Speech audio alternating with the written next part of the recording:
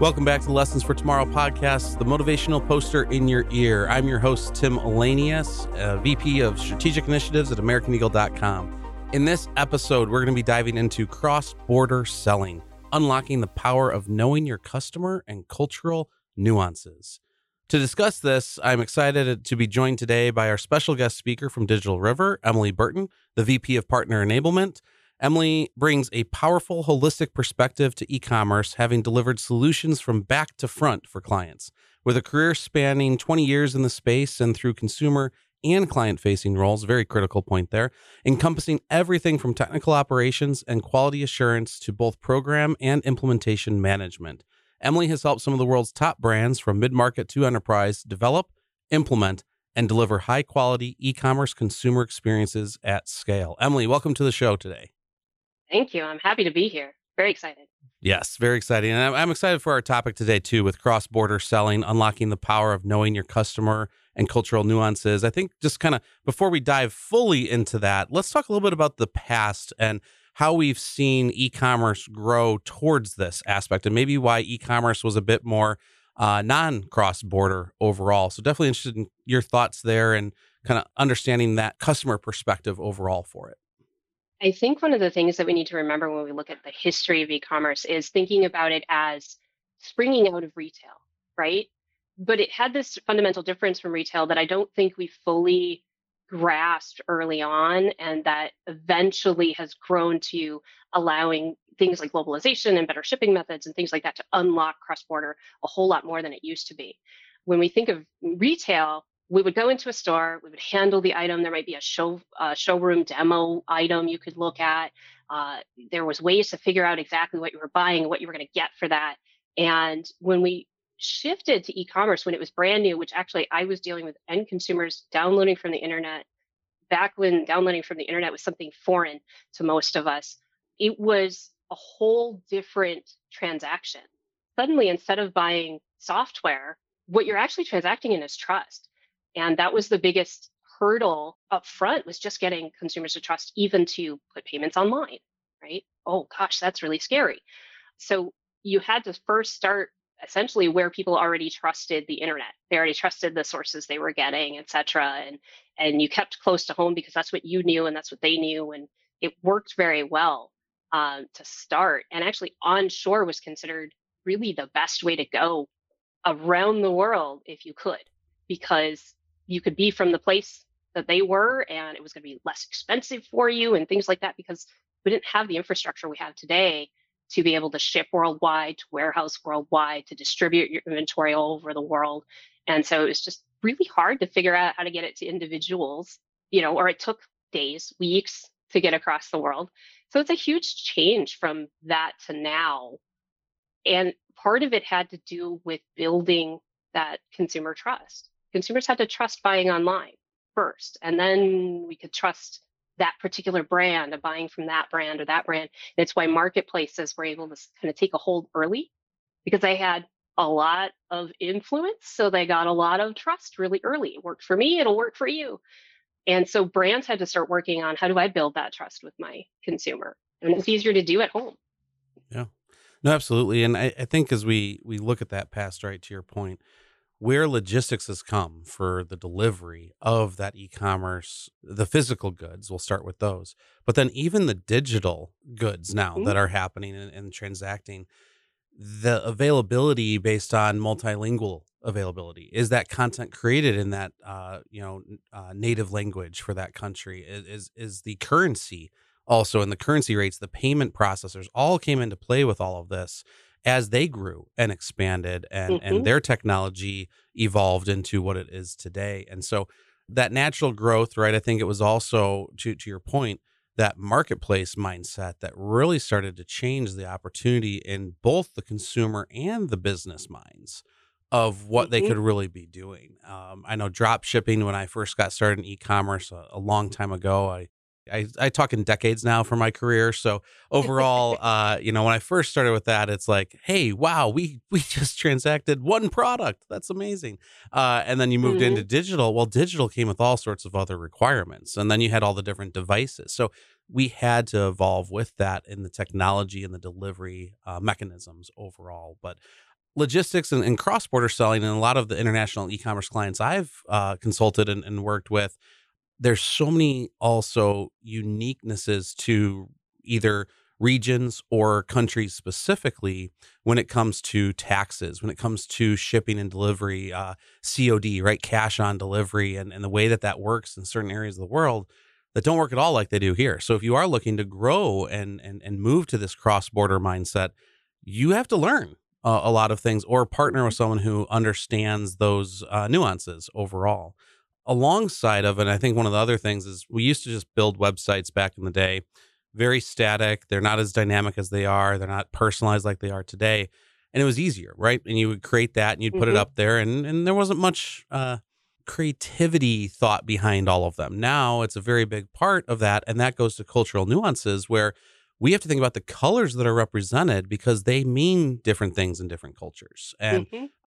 utilizing certain words and phrases completely means something different in another region than they might do in your business's original location. So all of that comes into play with the cross-border selling. And when we go through that, I think it's essential now for any business's growth strategy.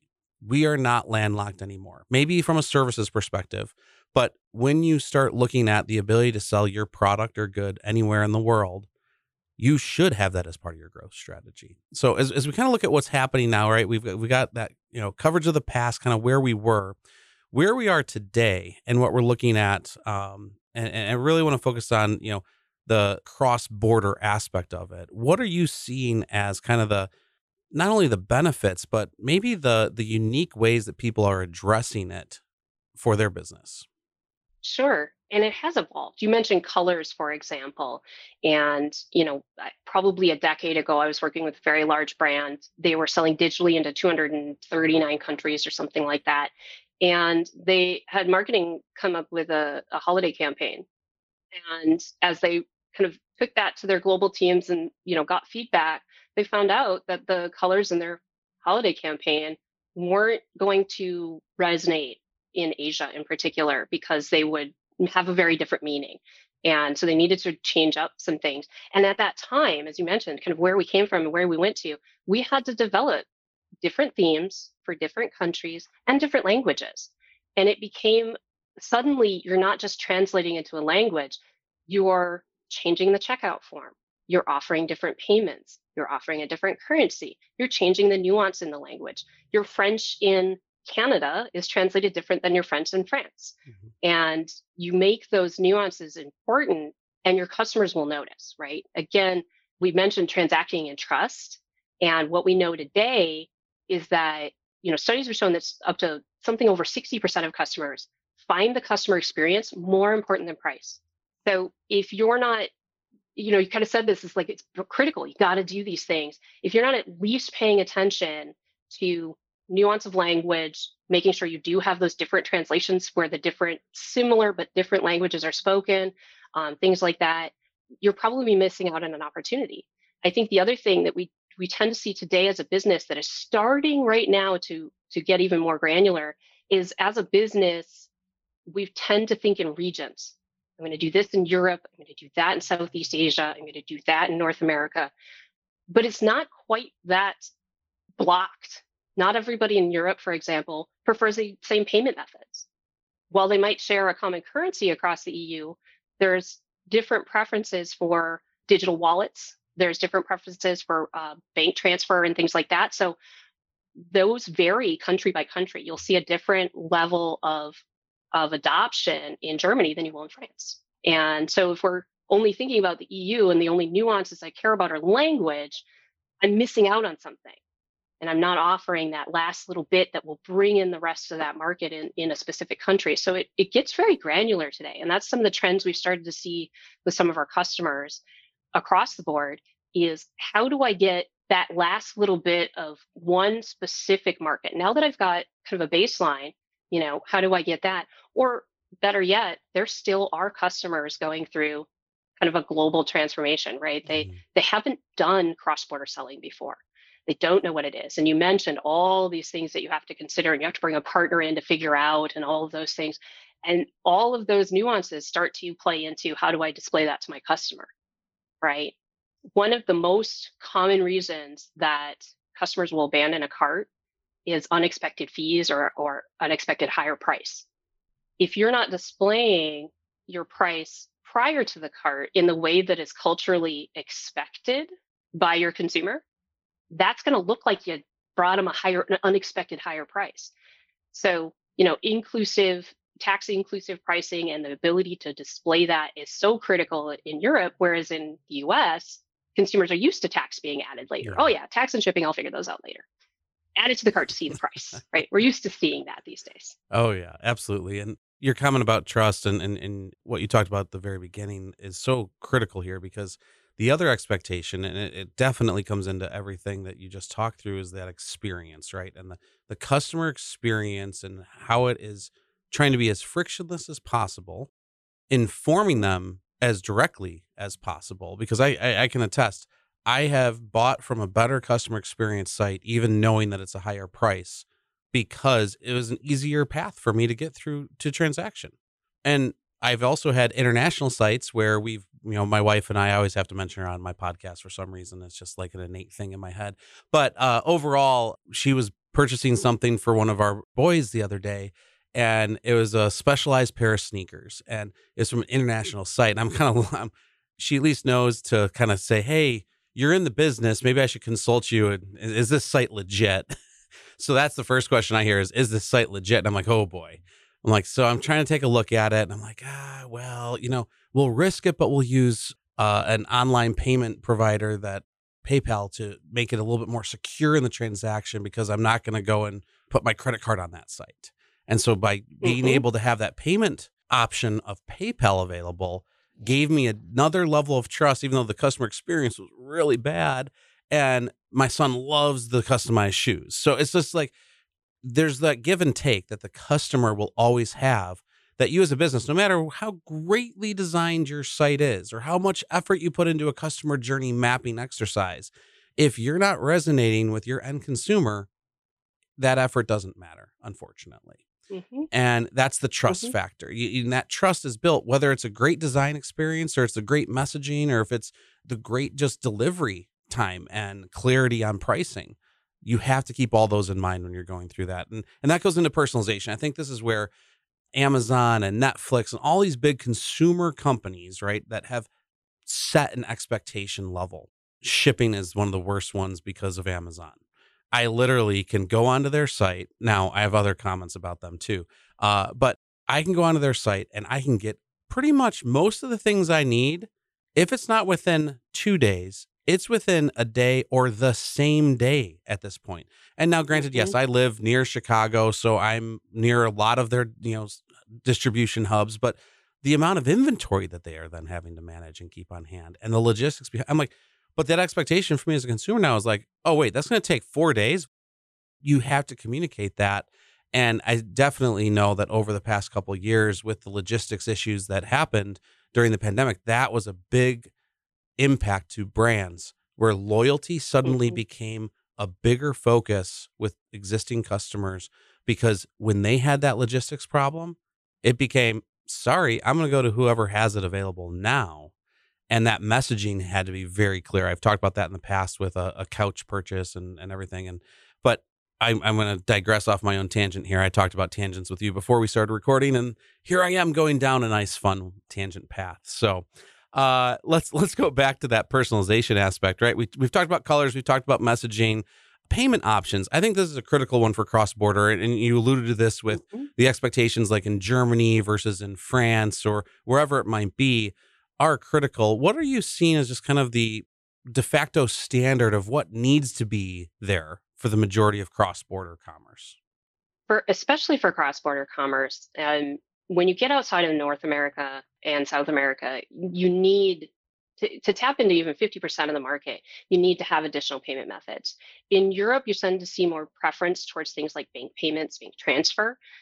Whereas in Asia, we're seeing a lot of adoption of e-wallets, right? Mhm. Digital wallets. And it's partly due to sort of regional preference and marketing and things like that, but then you also see differences across, let's say, Western versus Eastern Europe, that where banking practices are harder to gain access to, you see more things like prepaid cards or e-wallets pop up. You see Yandex in Russia pop up, for example.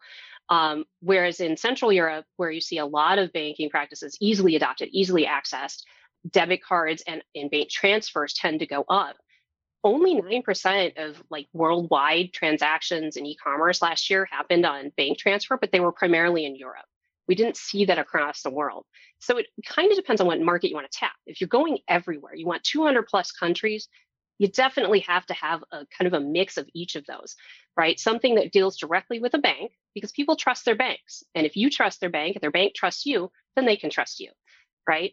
You need to take credit and debit cards. And if somehow you've managed to find a processor who doesn't do both, you're leaving yourself at a disadvantage. Because even inside of North America and South America, for example, you'll see a distinct difference in preferring credit card in North America because there's all these credit card bonuses that happen and people get their miles and all of that fun stuff. And in South America, you'll see some of the local bank cards are preferred because they offer installments. So when you want to make a big purchase, you can do installments to your local bank card. And it's not exactly a debit, but it's treated like a debit by processors. So knowing those slight cultural differences makes sure that you can accept not just, Visa, MasterCard, but the local card brands as well become really important. And there's certain regions that if you don't have that one payment, kind of like you mentioned, PayPal made you trust that this is pretty legit. There's certain regions that if they don't see that one payment, they wonder if you're legit. They don't have the protections through their card that they would want, especially because you're international. And it kind of doubles if you can't sell it to them in their native currency because now they're paying an FX Hmm. or foreign exchange Yep. fee with their credit card, right? And they don't want to do that, but it's a hidden fee that they figure out later, and now it's eroding that trust with your brand. So if you can offer it in their native currency as well, that's even better. Yeah. But what if I'm an expat or I move around the world? I need to be able to choose my currency. Hmm. And that's becoming more popular as well.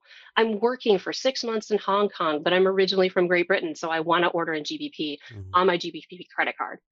All right. We need to be able to accommodate those. And that can be the biggest challenge because we start with an assumption. You're coming in from this country with this language preference, and we show you the certain thing. But if we can offer optionality to our consumers, they're much more likely to kind of come forward and say, you've got what I want. And just to throw one more stat out there that's kind of interesting was when you mentioned payment methods and preference, it's still as high as like 6% of consumers will abandon a cart. So they've already decided to purchase because you didn't offer the payment method they wanted. I can't leave 6% of my revenue on the table. So I figure we mostly don't want to do that, even though it seems like a much smaller reason. It just plays into the larger question of trust. Yeah, no, absolutely. And that's what I know we've referred to before as conversion killers, right?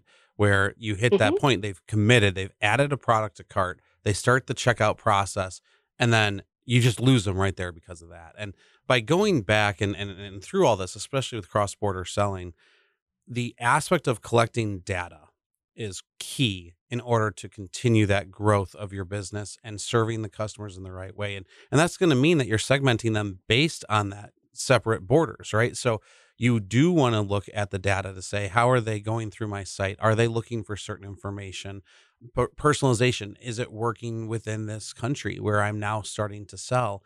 And collecting that data and using it to be data informed as you move forward. So one of the best ways that you can do that to understand the cultural nuances, but also try to improve upon anywhere that you have a conversion killer or a friction in the journey is to talk to your consumers. So quick little feedback polls on your sites. I know a lot of people are like, oh, well, that's a distraction. Well, there's a lot of ways we can trigger them differently, but it gives us that data and insight. And you'd be amazed when you go into a new market, you ask it the right way, you get a lot of great feedback.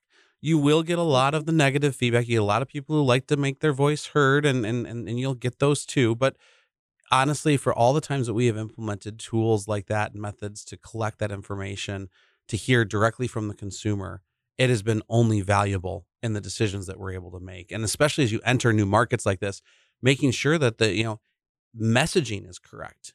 Even before you launch it there, do some, user acceptance testing and talk to people about, is this how we should phrase this? Because if you just take someone and you're within your own company and you're saying, hey, we're going from North America to Asia, there's a lot of differences in the way that the cultures communicate. Colors, I Hmm. experience the same thing with Asia. There's certain colors that you really do not utilize over there in your messaging and then photography too.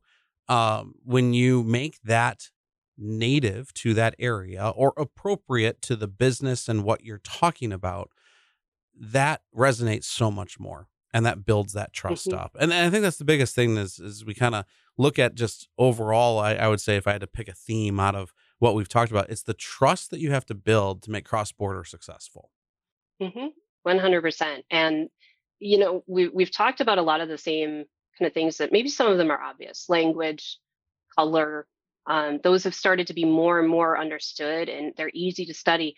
But if you are doing studies on your checkout and you're trying to understand why you might have different conversion rates in different areas, take a look at your checkout form itself even. Some of the examples that we've run across in my history have been almost hilarious, right? When you label the fields exactly the same way in the US and in France or in Germany, for example, the label suddenly becomes tremendously long in comparison to what it was in US. And you put those two things together and it doesn't mean the same thing, or it doesn't fit. And so now it looks unprofessional. And up to 40% of consumers will leave if they feel your site looks unprofessional Hmm. and you haven't given them any other trust indicator, Yeah. right? But also, you mentioned data. We want a good amount of data about our sites. We want to know where are they clicking, what are they filling in, where did they stop, but are we collecting too much data? Do we have a field there that isn't relevant in their country that they're expected to fill in? Do they typically not have postcodes where you're Hmm. where you're shipping this? And so asking for one is just confusing. And so they leave. And it's something like a quarter of customers will leave if they find the checkout complicated. And so if you're asking for something that regionally they wouldn't expect or even, directly they wouldn't expect, they're going to question, what are you doing with my data? And now that trust comes into question.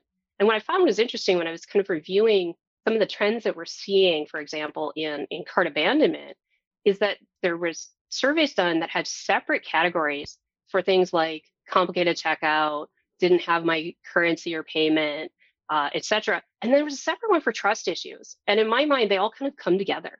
They're all eroding your trust in that brand that they're going to deliver what you want when you want it. So you're going to, like you said earlier, go to the place that has it now. Hmm. And so we actually had a customer at one time that inside of their company developed region specific teams who were all about developing the experience and the marketing and how do we envelop our consumer in this region only. And they would find those nuances, what's different in the various parts of Europe, right? And there was a European team and it was made up of people they had in various offices in multiple countries. They brought in consultants, they found those pieces, they went that far, personalized their experience so that every time you came to the store, it was what you expected, regardless of where you were from and what you might be looking for. Yeah, and Emily, the form conversation you just talked us through is so key. That's what I've seen as well. Where for me, even if you aren't dealing with cross border, but the forms and the way that the fields are structured for quickly capturing my information is critical for that just path of least resistance through. But then with that, to your Hmm. point, if I'm on a site, and especially a lot of these cross border or e-commerce sites have separate sites in a sense for each of those specific countries.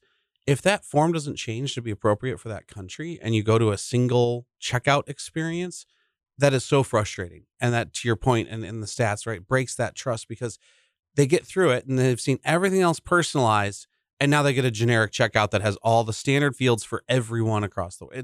It's not appropriate. And you should take and use that. So you default the currency. If you know they're from a specific country and you Hmm. have that currency available, immediately show it. Keep it through checkout. I've had experiences where I've started going through checkout. It showed me the currency in GBP, right? We'll talk about that. But all of a sudden in the checkout, it converts back over to USD. I'm like, what? Wait, what happened? And so it's just like this moment of pure disruption to that flow. And then what happens most likely? An abandoned cart, because then I get distracted and I go off and I don't bother to complete my step there.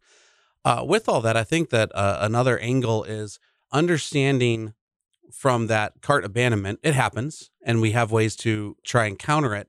One is through abandoned cart emails that go out. Well, there's a lot of times that Hmm. you'll have a standard abandoned cart email cadence set up, and you're going to have those come out like, typical here in the US is, 1 hour after they abandon cart, direct an immediate email to them. Maybe, 7 hours later, send one more, and then, 2 days later, or whatever it may be. people will get trained by that too. So if you start to offer incentives at, 2 days out, well, yeah, I'll admit I'll leave stuff in my cart and wait for that 10% off and get another 10% off to complete my purchase. With that though is what is the timing that you should use when starting to enter that cross-border commerce? Because the way that we have the cadence here in the US is going to be different than it is in Europe and different than it is in Asia or wherever. So keep that in mind too, is the frequency of messaging is also a cultural nuance to understand so that you're not just again lumping everyone into one and sending that out. Mhm. And it comes down to not just frequency of messaging, but like you said, what is the incentive to come back? Because if I Mhm. continue to offer, wait, don't leave before you leave the site, and then I give you an even better offer in email, are we all going to wait around?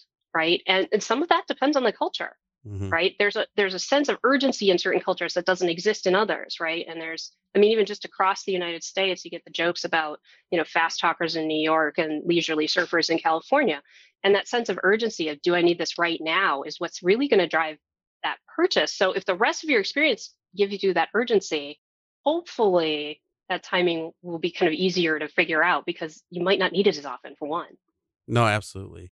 So as we look at everything we've talked about, hopefully our audience is understanding the benefit of looking at cross-border commerce and cultural nuances within your organizations. If you aren't already addressing it, but even if you are addressing it, there's always room for improvement. There's a change also happening with generations. I've been talking about that a lot more with clients where we look at the generational research, and as the generations are changing for your buyers, the experiences and expectations are changing as well.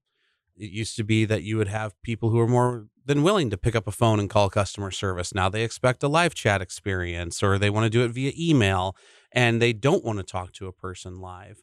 There's times where now, as much as long form content written is great from an SEO perspective, video is what's being consumed by more and more generations because they don't want to take the time to read through it. So while you need all the different types of content, you need to be aware of your audience and generationally look to be driving that personalized experience to each one of them, depending on your business and services and audience that you have specifically. I don't know if you have any other comments about that, but that's one that I've been having a lot more Yeah. discussion around. Yeah, we're seeing that a lot more. And there's some funny pieces about it that I started to connect to even personally, like watching how my own parents shop online versus how I shop online versus how my nieces and nephews shop online, right? And even in that case, like you mentioned the content, right? What kinds of photos of your product are out there? And is it enough that if I'm used to going into a retail store and handling it, I'll get the same information? Right? Hmm. But if I am not used to going into a retail store and most of my commerce is actually socially driven, which is actually not only a trend in certain generations like Gen Z and even millennials, social shopping is up compared to other generations, but it's also a trend that in like parts of Asia, social shopping is the number one way Yeah. to consume e-commerce. And so when you look at it that way, well, then videos, influencer type content is going to make a better connection with that shopper. But then you add in, the layer of, I'm used to getting it now. Okay. So now I have to have local distribution along with that great content and put all those pieces together. And it kind of all, moves into one thing. And I think the last thing that I used to say this was, you can't live without it even 10 years ago, but now it's becoming even more true. You have to have a mobile responsive site.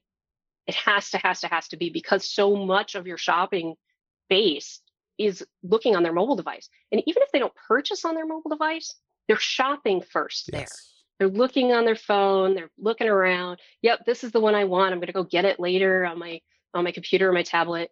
And the abandonment rate on mobile devices is even higher because they're doing mostly looking. Hmm. And if you can make that checkout super simple, just as simple as it is to interact with the social experience, then you're going to capture more of those mobile looky loos and get them into actual purchasers because, again, generationally, you're seeing more and more of that. And this is your bigger growing, consumer base that you need to appeal to. Yeah, no, absolutely. And that's where there's been some recent additions in the e-commerce space, and we did some efforts with the Amazon Buy with Prime and seeing the opportunity to directly on a product detail page purchase. Don't even add to cart, like you just go through the purchase step immediately as an option because we have seen that shift. And so more and more solutions are coming forward with how do we look to give that immediate purchase, to your point, where we don't need to worry about building up a cart. That was e-commerce of the past. Now it is the, Hmm. hey, the faster we can get them to accept this product, I don't care if they're going to keep browsing my site and buy three more. Typically, that is a single purchase transaction for the majority of e-commerce sites nowadays. So we need to make sure that we're having that opportunity to give them that option. And if they still want to build a cart, then great. You still give that option. But now, just like payment methods, immediacy of Apple Pay on a site. Oh, you got me. I know my Hmm. payment method. It's a trusted Yep. factor. It's easy for me. I don't have to fill out all that stuff. It's what PayPal used to be, but for some reason now that digital wallet with Apple and Google has completely changed the consumer's mindset. And the minute that we add that to sites now, it's amazing the switch to that payment method. And so, again, to your point earlier, when you offer the right ones, expected ones, Hmm. it helps retain that transaction and that customer, their trust overall, because you're updating with what's changing in the technology space. As soon as you make it easier to purchase as well, you got to up your customer service game and you got to Hmm. up your return policies. You got to up your game on both of those places because you're going to get a lot of mobile regret. And you need to have a good way to handle those customers such that they'll remain loyal to your brand, right? Oh, I didn't mean to get the yellow one. I wanted the blue one. Hmm. And, all of that, if you don't have a good system in place to handle that in kind of like you were mentioning earlier, that immediacy in a smooth, easy way, you're going to lose that brand loyalty in the long run. It's amazing that as much as we want this thing shipped to us in, today or tomorrow, we're willing to drive to the store to drop it off to return it. Hmm. We'd rather do that than worry about, figuring out how to get it to the UPS guy, right? And so that's somehow easier for us. And so if you have those options available, optionality doesn't just apply up front, it applies later. Hmm. People abandon carts because of your return policy before they've even purchased. So when they see that it's easy to return, I can regret this later and it's okay, you're going to have even more conversion up front. And Hmm. half the time, it's easy to return, but I'll just give it to my sister. Yep. It's just going to Oh work yeah. that way. Oh yeah. Emily, and there's two last topics I wanted to talk through with you before we have to wrap this up. But the first, just to what you were just talking about with upping your customer service game. While we talked about messaging, I think when we look at just the way that returns are a big part of e-commerce today, especially in the apparel industry, I'm going to pick on them now, but even the parts industry too, this happens a lot. People will buy multiple sizes because they're not sure. Mhm. And when you approach cross-border commerce and cultural nuances, sizing is a big factor. And there's third-party providers out there who try and say that we'll give you most accurate fit possible. I'm trying to make sure I say it the right way without saying a name. And with that, I still will do this where it's like, I know I'm in between these two sizes, but sizes have also changed over the years, which is really interesting, at least for me. I don't know. I'm a husky guy. I'll use that word today. But with that and my broad shoulders, I tend to have to go to different sizes, and I'll find brands that I like. All right, you got my loyalty because you fit the right way. Well, all of a sudden, 4 years later, they change, and now I have to go find another brand for that. But when we start to do the cross border, and I've bought things from Europe, and so there's Europe sizing, US sizing, be clear in your messaging and especially on product detail pages. The way that you get the trust is when you have people who can also put reviews out there that say how it fits. And I've seen a lot more of this of Mm-hmm. late, but it's still not across the board of it's a true to size fit. If you want a little looser fit, buy a size up. So that type of even subtle messaging makes such a difference because you also reduce your returns. And that helps with both customer satisfaction. It helps with your own business operations. So overall, that's my one point, long winded, and I'll let you comment on that in just a second. But I'm gonna throw the other one out there too, so you can comment on both, Emily, with regards to fraud. And one of the biggest fears as you go to cross border commerce is the fraud factor. It's across the world at this point. I mean, when you look at the credit monitoring companies and everyone who's willing to just completely say, "Yep, it exists. We all acknowledge it, but we'll just handle it behind the scenes." As a business, you have to focus on how you're going to handle fraud and the checks you can do. There's a lot of tools that can help with that. So I'll give you those two. So the messaging, the sizing, the cultural nuances there, and then also with regards to fraud. Yeah, absolutely. And on your first point, I'm not a husky gentleman, but I can tell you that women's clothes probably have it even worse from what I've heard. And I'm 100% with you. I generally will buy my own things based on, can I read a review or three that tell me that this fits well, that it hits below the knee or whatever it is. And honestly, with the rise of social commerce and the rise of mobile commerce, the rise of importance of reviews is even greater. So it goes back to kind of your timing and messaging. Even if you do convert, when do you go back and ask them for a review on the product? When do you make sure that you've built up that content so that your consumers can trust from other consumers? They're buying more from what other consumers are telling them than what you're telling them most of the time these days, right? Mhm. That's kind of the future we're headed towards.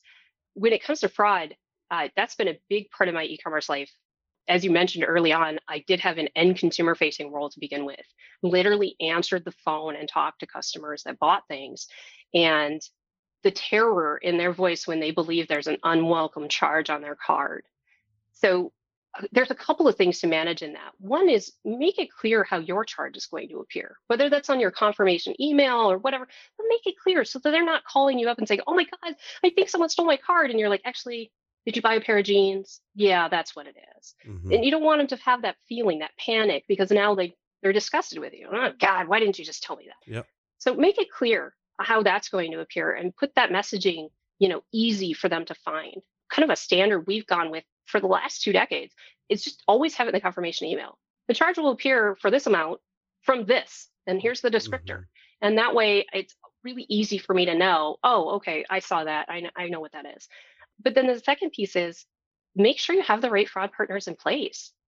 Fraud screening is it's almost too hard for any of us to do without a partner. Even if you've done it for 2 decades, it's often best to put a couple of pieces together and do them together, right? And there's immediate checks that need to happen. There's kind of no sell list checks that need to happen, and all of those pieces can happen in a fraction of a second. But if you can add in a trusted manual review on top of that, that can really kind of boost the idea that you're not going to get a whole bunch of fraudsters in there trying to pull out your product. But also pay attention to how you're pricing your product locally. Is it competitive?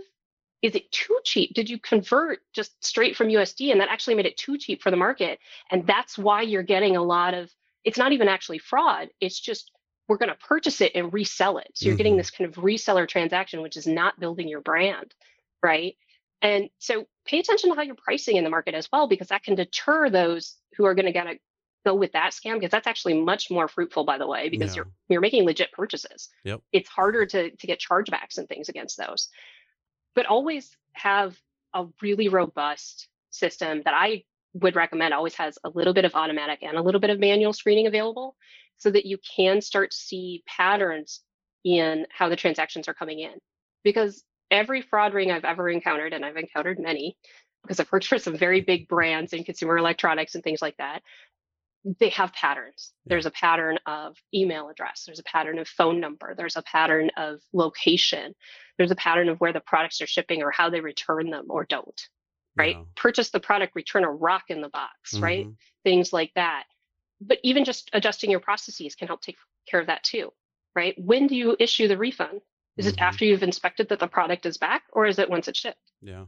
Yeah, and to your point, clear messaging about that as well in the return process. Hmm. Your refund will happen because again, if you don't see that, you expect it fairly quickly typically, and it could just take a while to process depending on the situation, but yeah, And completely include payment agree. processing times. Oh, yeah. That's often missed, especially in refunds. But it's also missed a lot in physical products when they sell cross border in particular. It might take a minute before that product actually leaves the warehouse. Mhm. And a lot of physical products charge when it leaves the warehouse, not immediately. And that can lead to that, oh my God, Mhm. somebody charged an extra thing to Yep. my card because you saw the approval and the Mhm. charge came later. So be clear on that messaging as well. And usually the confirmation email is a good enough place for things Mhm. like, hey, this is how your charge is going to appear, or this is how long it'll take for your thing to ship and your charge to appear, or your charge won't appear until it ships, right? But to your point, the refund process up front will help me understand what's my expectation if I have regret here. Mhm. How much are you going to trust me back, Yeah. right? No, absolutely, and I love that you went and covered the explain who the charge is coming from, because that is one of the ones that I'll question. And I mentioned my wife earlier with the specialized pair of shoes. That was one of them. I caught, again, a couple weeks later when it actually shipped. I was like, what is this charge?